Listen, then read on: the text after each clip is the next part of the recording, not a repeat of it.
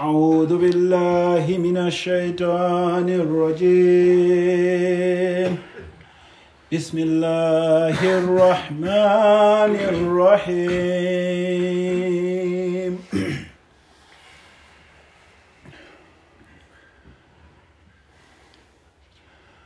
سبح اسم ربك الأعلى الذي خلق فسواه والذي قدر فهداه والذي أخرج المرعى فجعله غثاء أحواه سنقرئك إلا فلا تنسى إلا ما شاء الله إنه يعلم الجهر وما يخفى ونيسرك لليسرى فذكر إن نفعت ذكرى سيذكر من يخشى ويتجنبها الأشقى الذي يصلى النار الكبرى ثم لا يموت فيها ولا يحيا قد أفلح من تزكى وذكر اسم ربه فصلى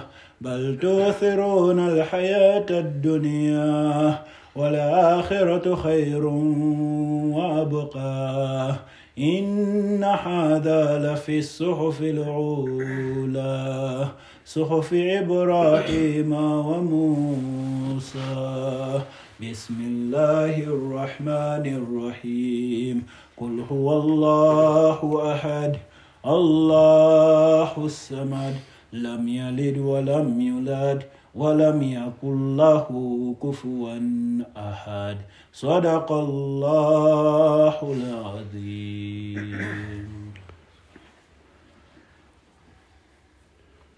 بسم الله الرحمن الرحيم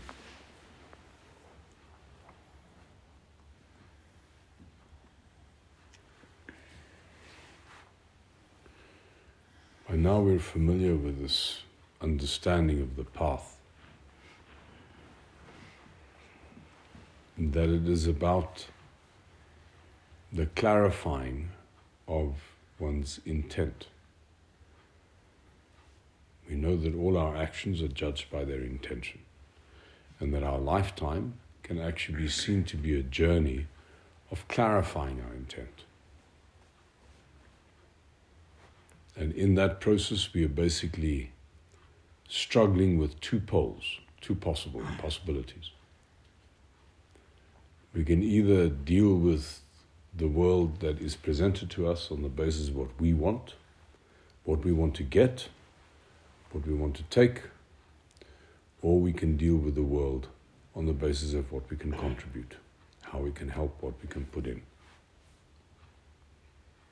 We've already said that when you deal with the world on the basis of what you want to take, you basically create a life of stagnation. You might have outward change, but inwardly you get stuck. And it's a very simple rule, that if you deal with the world on the basis of what you want, the world has power over you.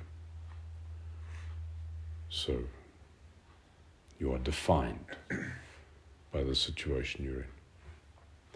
Whereas every time you shift your intent and consider what it is that you can contribute, you are acting for something that is bigger than yourself, and two things happen. You change, you transcend the situation that's in front of you, and the world around you changes.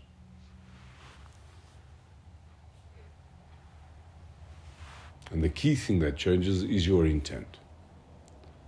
That you, step by step, incrementally clean up your intent, clear it up. That you are more and more able to discern that your best interests are actually best left in Allah's care. Because when you act on the basis of what you want, you're acting in your own interests. You're trying to guarantee your best auspices, your good fortune. Whereas if you act on the basis of what you can put in, you are basically leaving your good fortune to Allah. You're saying to Him, I trust that you will give me of the best. I do what you require of me in the situation. Now, I do think that this way of looking at our path and our journey as human beings is useful, and it has its advantages because it simplifies the matter. It has certain disadvantages. And the main disadvantage is that we seek to become sort of self-consciously pious. And so I see people struggling with this idea of giving and what I should be giving in the situation. And they're all trying to be such good people.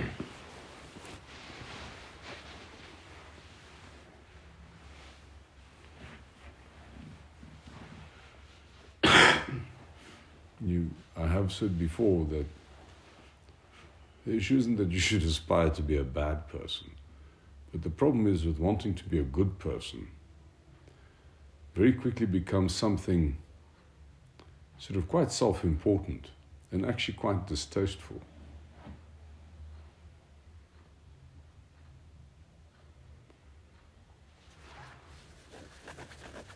I see it with people who struggle with this matter, particularly in matters that are close, like dealing with conflict with kinspeople and so on, where family members don't behave as I think they should behave. Dare I say, people around me don't behave as I think they should behave. And then I put myself in the position of thinking that it's my job to set them right. And then you start taking on an awfully pompous and self-important and pious sort of attitude, which that really defeats the purpose. You sense it defeats the purpose because nothing changes. You get a sense that things get stuck.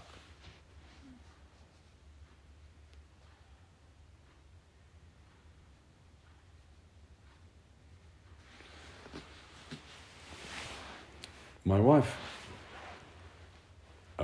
in this week, told me something really intriguing, which I think is a bit of a key out of this conundrum. And it came from a completely different context. It was from the world of the professional coaching that she does. She works in a discipline called Agile. And she was telling me this story where she was attending a program or attending an Agile workshop one day. And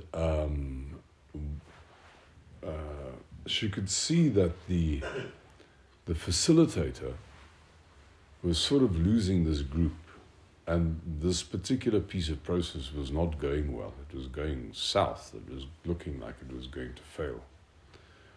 And she had some sort of empathy for this man because, clearly he was trying his best, but this wasn't working.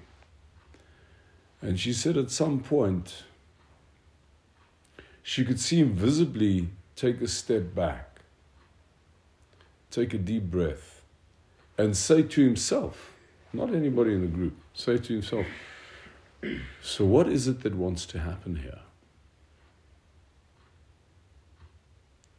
So what is it that wants to happen here? Now, I'd like to suggest to you that the thing that we're sort of trying to work with, which is the what do I contribute, is very nicely invited by this phrase. So what is it that wants to happen here? Because you see, the first thing it does, it actually removes you from the picture. Well, what do I have to do? What do I have to do? But there's every situation that you're in has a natural sort of pressure at wanting to go somewhere. And in a sense, your job is just to take away, just do a small catalytic thing for it to unfold. We don't do any unfolding and we don't do any fixing. We allow it is almost like a metaphor for this is farming. Farmers don't grow trees. A farmer who thinks he grows a tree is a mad person. Trees grow. What does the farmer do? The farmer takes things out of the tree's way. He facilitates. So in other words, the big thing is not what the farmer does. The big thing is what the tree does. The significant thing is not what the farmer does. The significant thing is what the tree does. And so it is with all things. View your life like that. You don't have to go and fix anything. At best, you facilitate what is wanting to happen. Remove yourself out of the picture. The fixer of things. The judge. Know that Allah subhanahu wa ta'ala has made the universe to work. He's made your life to work. Your life has a bias to working. It has not got a bias to dysfunction. If your life had a bias to dysfunction, it's inconceivable you could be alive. And insofar as it's got a bias to functioning, your job at best is the catalyst and the facilitator. It's a getting out of the way piece of work more than a doing work. You know, how often don't you see people who are very, very pious, very well-meaning, but there's so much of them in their good action that the good action starts to become a curse, becomes burdensome. Sometimes the most good people are impossible to live with. Because they're so conscious of the fact that they're good.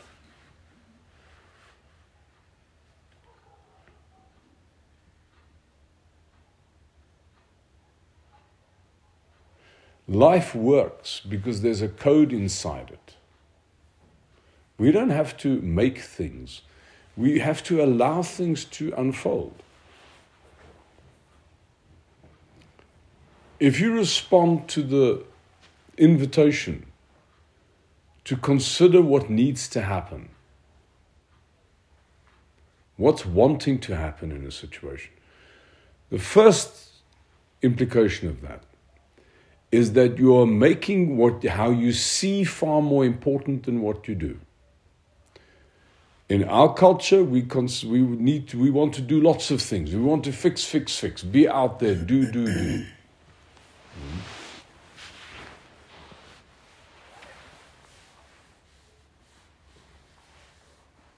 And as a result, we're clumsy. We don't do accurate things. We overdo. This issue of doing what is required of you presumes that you see what is required of you, which is a not doing thing. It's a stepping back from. It is asking yourself the question, so what wants to happen here? What can I facilitate to happen?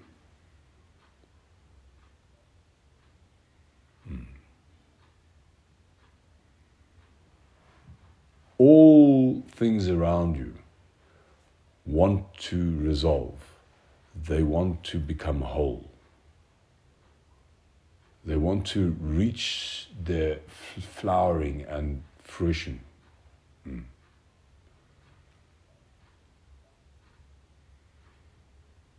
Everything around you has a code within it. And that code is the code for its realization.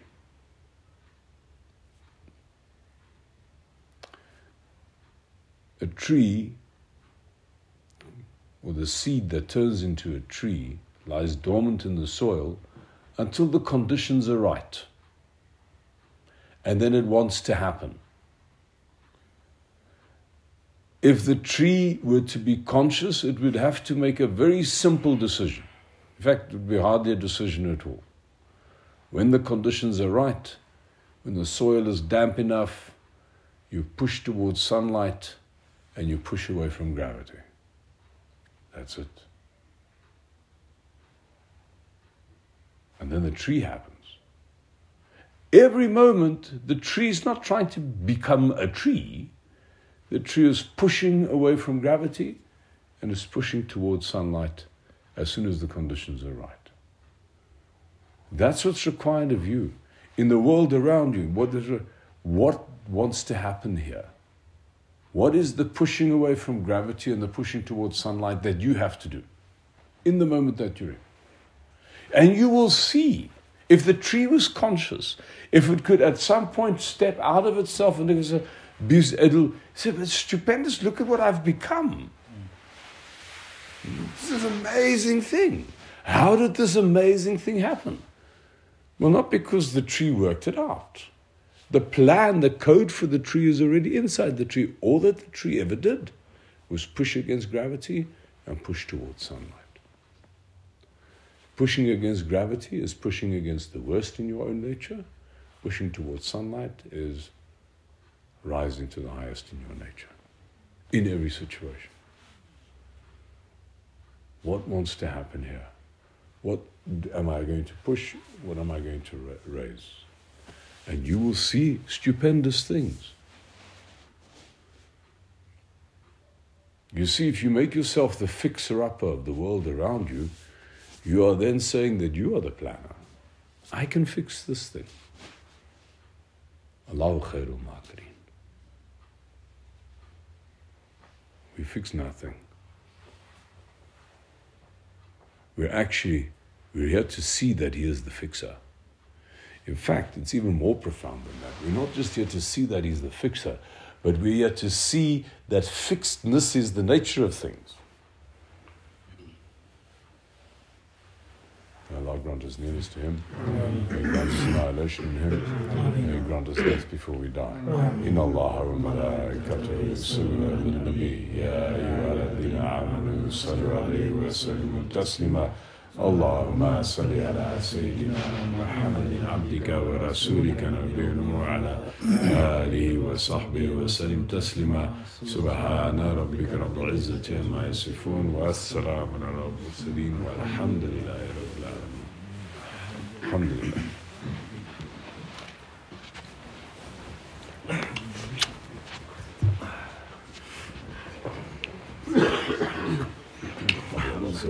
الحمد لله.